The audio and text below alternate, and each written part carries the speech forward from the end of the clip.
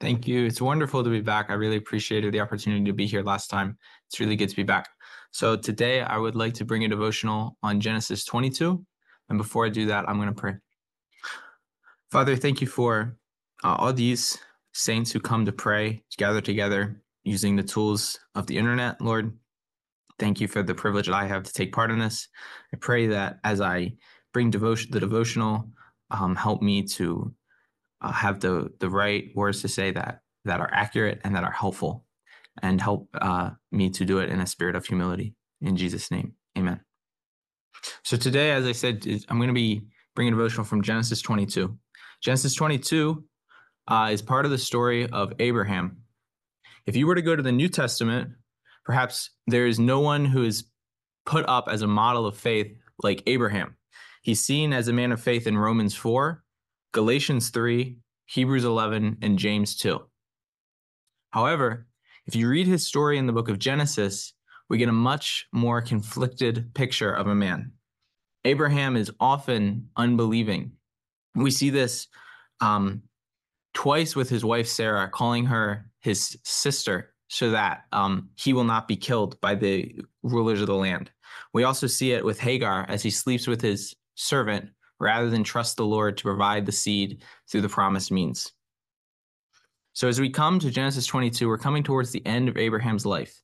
In Genesis 21, Isaac, the promised seed, through whom all the nations of the earth would be blessed, has just been born. And in the beginning of Genesis 22, Abraham's faith is going to be tested yet again.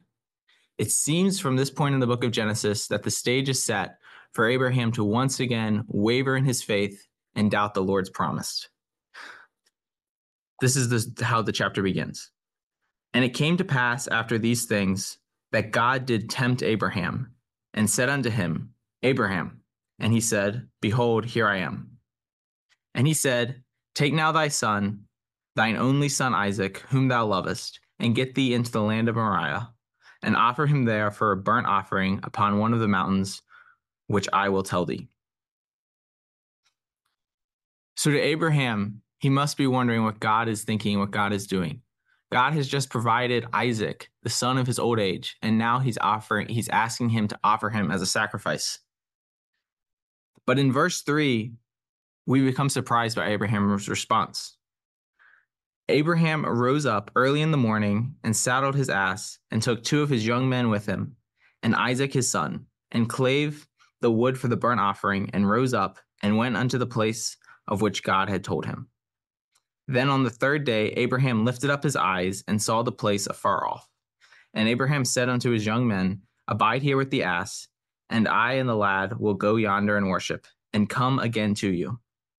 And Abraham took the wood of the burnt offering and laid it upon Isaac his son, and he took the fire in his hand and a knife, and they went both of them together.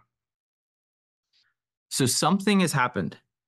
Something is different about Abraham. This time, rather than doubting God's promise, he immediately obeys the Lord and follows him, even though the situation doesn't make sense. In fact, he tells the servants, We will return to you.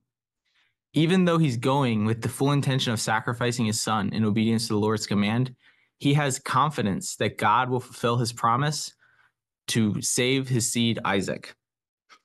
Hebrews 11, 17 through 19 give us a picture of what might have been going through Abraham's head at this time. By faith, Abraham, when he was tested, offered up Isaac, and he who had received the promises was in the act of offering up his only son, of whom it was said, Through Isaac shall your offspring be named. He considered that God was able even to raise him from the dead, which, figuratively speaking, he did receive him back. So the obvious question is, where does this suddenly unshakable faith come from? What has happened to change Abraham from a doubting man who consistently puts his selfish needs above trusting the Lord to this man who is willing to sacrifice his only son when he has no idea what God is doing?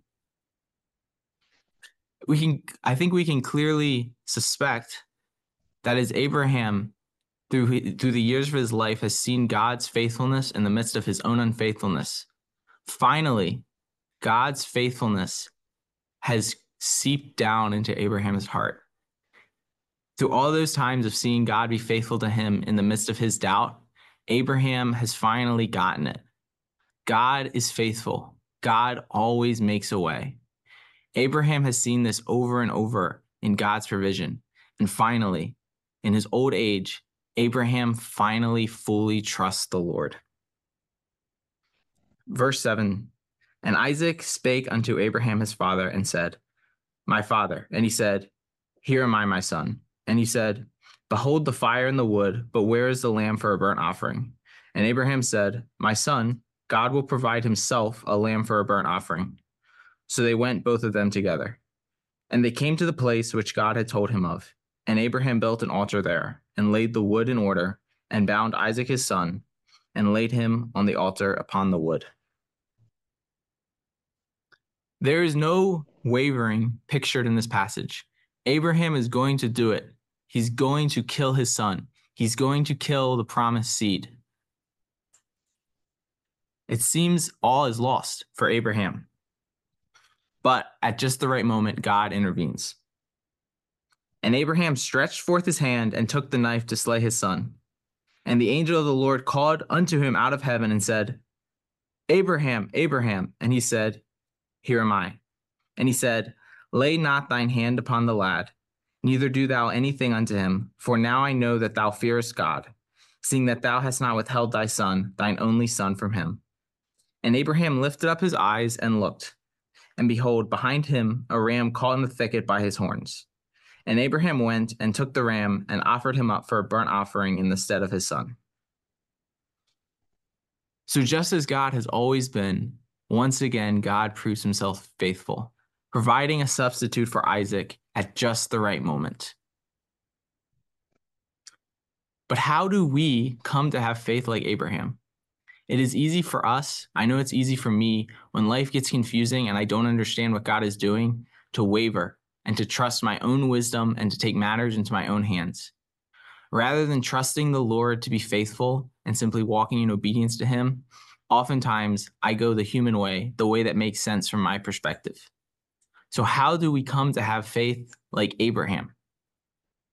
Verse 14, and Abraham called the name of that place Jehovah-Jireh, as it is said to this day, in the mount of the Lord it shall be seen. And the angel of the Lord called unto Abraham out of heaven the second time, and said, By myself I have sworn, saith the Lord, for because thou hast done this thing, and hast not withheld thy son, thine only son, that in blessing I will bless thee, and in multiplying I will multiply thy seed as the stars of the heaven, and as the sand which is upon the seashore. And thy seed shall possess the gate of his enemies, and in thy seed shall all the nations of the earth be blessed, because thou hast obeyed my voice.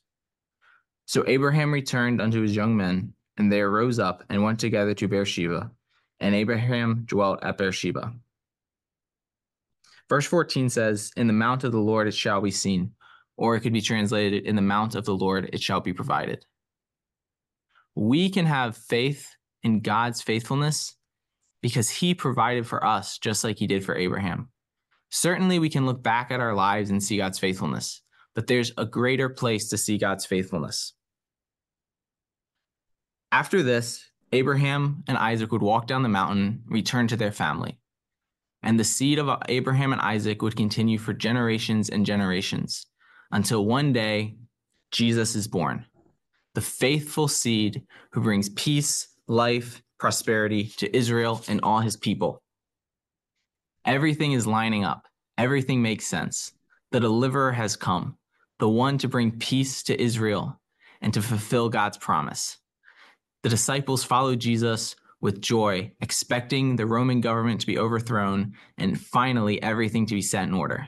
Everything makes sense until it doesn't. Jesus is taken by the Roman soldiers, led up the hill to Calvary, and put on the cross. The disciples flee in their confusion and their fear.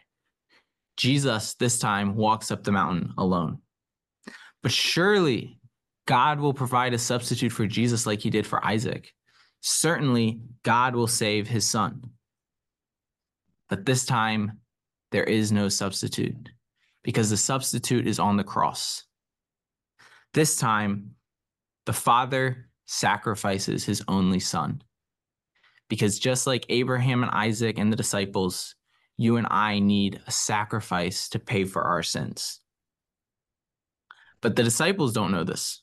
To them, their world is falling apart. To them, nothing makes sense. But it is in this moment where it seems like everything falls apart that God is actually bringing everything together. Because it's in the moments where nothing makes sense that God is often doing what seems to us as his best work, where he is making us into the image of Christ through trials. But like Abraham said, God was able to raise him from the dead. Jesus would be sacrificed, but 3 days later, God raised him from the dead, showing once and for all his faithfulness to us, his faithfulness to his Son. Jesus gathers his disciples and commissions them to go out. And like Abraham, they are suddenly infused with unshakable faith because they have seen and come to believe in the faithfulness of God. And that faith that they shared has been passed down from generation to generation until it has finally come to us.